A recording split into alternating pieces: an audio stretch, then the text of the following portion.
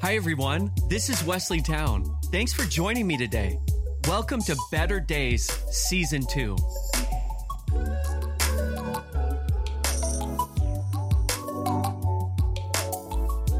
Last week, I began a 2-part podcast on the anatomy of emotions.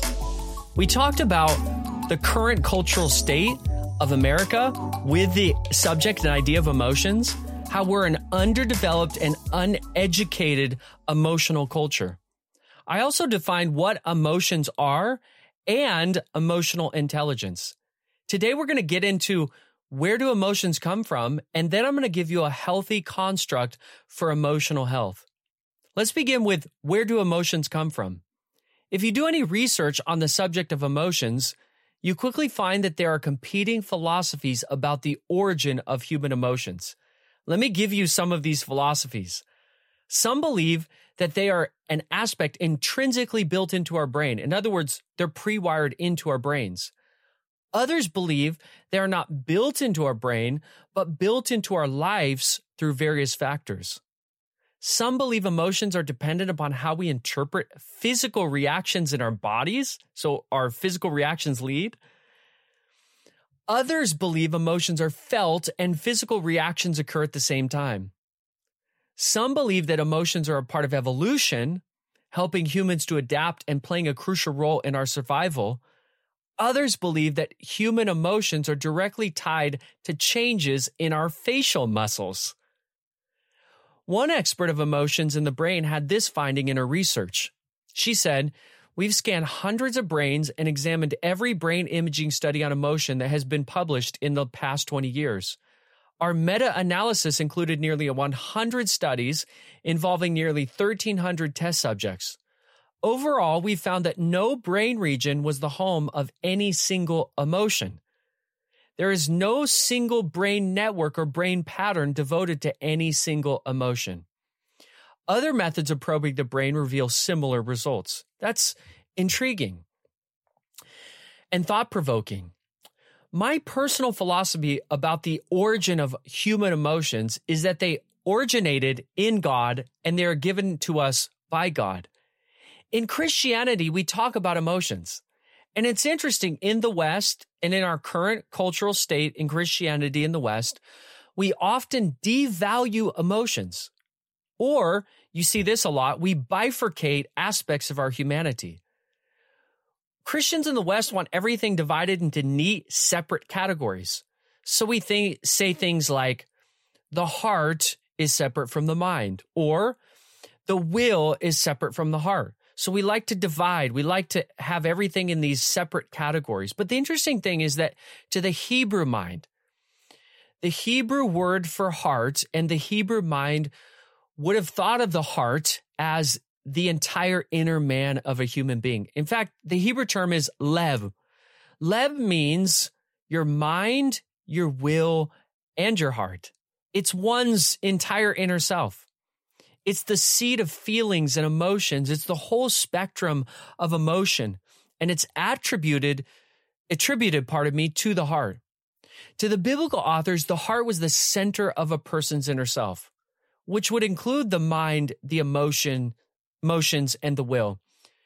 We are holistic beings. We have many parts and all parts work together. We can't bifurcate, divide, compete.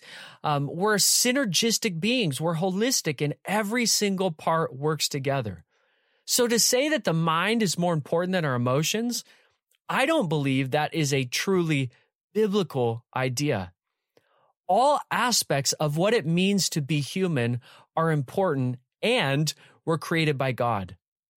In Genesis 1:26 and 27, the Bible teaches that we were created in the image of God. The term image there is selem in Hebrew. It means a statute or a shadow or a representative figure. The idea there is that just like a statue would represent the person that it was created for and modeled after, sculpted after, so too we reflect and resemble God. Like the statue at the Los Angeles Coliseum or better known as the Staples Center. That was the old LA Lakers stadium, the Staples Center of Shaquille O'Neal. It has his signature dunk, and it resembles him. It reflects him. It reflects how he played. It reflects how he looks. So too, the image of God, we resemble God and we reflect God in various ways. We are like God, but we're distinct from God. One of the ways that we resemble God is through emotions. In other words, God is the origin of human emotions. And God is the perfect example of healthy emotions. Just think about some of the emotions that God has. God loves, and love is not just an action. It includes emotions. So when God loves us, that means we are objects of God's affection. Compassion is another emotion that God has. Compassion is the feeling of deep-seated sympathy. God is moved with compassion towards us. God also feels joy. Joy is this feeling of inner happiness or delight, and God lives in a state of inner delight. God also feels sadness. We read about God feeling sadness in the Old Testament. We read about Jesus crying in the New Testament on various occasions. God feels emotional pain and distress. God also feels righteous and slow anger over injustice. When there's injustice in the world and evil in the world, God feels that righteous, right anger over that injustice, over that evil in the world. And so we have to realize that when we're talking about the subject of human emotions, they didn't originate in us, they originated in God. And so when we want to transfer that idea of the origin of emotions to becoming emotionally healthy human beings, we have to look to God and how he created us to resemble him and reflect him, and realize that to desire to be emotionally healthy means that we are connected to God and we are reflecting God-like emotions. So all of us should desire healthy and God-like emotions. Emotional health is God's design for all people. Emotions that reflect God's emotions are healthy emotions. I'll say that one more time.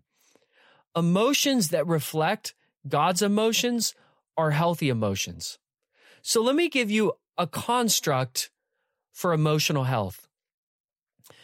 First, all emotions are real, but not all emotions are God's design. So we feel every day. We feel based on our circumstance. We feel based on our mood. We feel based on our relational interactions. Some of those feelings are God's design, and some of those feelings are not God's design. They're real feelings, but they're not necessarily healthy feelings. So we need to recognize this, which leads me to the second part of this construct. All emotions are real, but not all emotions are healthy. So if they're contrary to God's design for emotions, they're not healthy expressions of emotions. That's where we get into this idea that we talked about last week of filtering and recognizing our emotions. So we've got to recognize, is this a healthy emotion or unhealthy emotion? And we've got to filter that. We can't just express every emotion as it comes up. We have to learn to self-regulate. That's a good term. To self-regulate our emotions, to recognize them, to filter them, to have self-control. So let's say, for example, you do something to somebody and they get angry. They feel that emotion of irritation, anger, bitterness. Well, a healthy way to work out that emotion is to communicate. Hey, you did this to me and I'm feeling hurt and there's this anger inside of me. I don't want to express it to you, but I just want to communicate. The unhealthy way to express that, to regulate that, would be to become really angry, to internalize it, to become bitter, to allow that to be a cancer in your own soul, and therefore hinder your own emotional health instead of communicating and dealing with it in a healthy way. And it's interesting, in our culture today, we suppress, we stuff, we don't communicate, and therefore we're walking around with all of this emotional baggage and unhealth emotionally. And we really need to learn to be emotionally healthy human beings. The third part of this construct is identify unhealthy emotions. Don't allow them to make progress. So just like I talked about in that example, we've got to recognize that our emotions are real, but not all emotions are God's design. They're real, but not all emotions are healthy. Therefore, we have to identify those emotions that are unhealthy. Again, this term self-regulation and emotional intelligence, emotional awareness, emotional health. You've got to identify unhealthy emotions. You can't allow them to progress further than they should. Because when we do, they make us emotionally unhealthy and they make our interactions with whatever that person or situation is unhealthy. Think of it like this. There's people in all of our lives that when we are around them, we just put up our walls. And maybe in some ways, in some situations, that's good because we have boundaries, because we've been in a cycle of unhealth with that individual. But in other interactions, that's not healthy. It's because we have allowed that to take root in our life for so long that when we get around that person, we automatically put up walls. But if we would have communicated, if we would have expressed, if we would have worked through in a healthy way, a dialogue with that person, that means we're sharing with them, they're sharing with us, we work it out, we're able to deal with conflict in a healthy way, we wouldn't have those walls. So sometimes that's okay because we need some boundaries with some certain situations, but sometimes that's not okay because we have not learned to have those healthy interactions. So we need to identify unhealthy emotions. The fourth part of this construct is this: identify unhealthy thought patterns. Why? Because thoughts influence emotions. So when we're thinking about being a human or being a follower of Jesus as a human, we have to know where emotions came from. We have to understand what emotions are healthy. We have to know that God wants us in a fallen, broken, imperfect world to be able to identify unhealthy emotions. And then our mind and our thought patterns have a huge influence on our emotions. So we have to learn to identify unhealthy thought patterns. So when we have these emotions stirring in us that are negative, unhealthy, toxic, we're often thinking about this interaction, thinking about this thing that has happened, thinking about this context of life that we're in over and over and over. It just keeps coming up. We need to learn to release those things or deal with those things or communicate those things or emote in a healthy way and not be overtaken by unhealthy thought patterns, which then influence unhealthy emotions. So emotions are good. Emotions are given to us by God. They're so important, but we need a healthy construct in a fallen, imperfect world to deal with them. Emotions are so important, both in our own life, in our interactions with others, as we are working with people on teams. This is vital to being a healthy human being and learning how influential emotions are in relationship with other people. I love you guys. I hope you have a good week. And remember, there are better days ahead. Talk to you next week. That's a wrap for today. Thanks again for joining me. This is a new podcast, and I would love for your help to spread the word to bring hope for better days to as many people as possible. You can send a link to your family and friends, post something on your social media, and write a review on iTunes. Thanks for your support.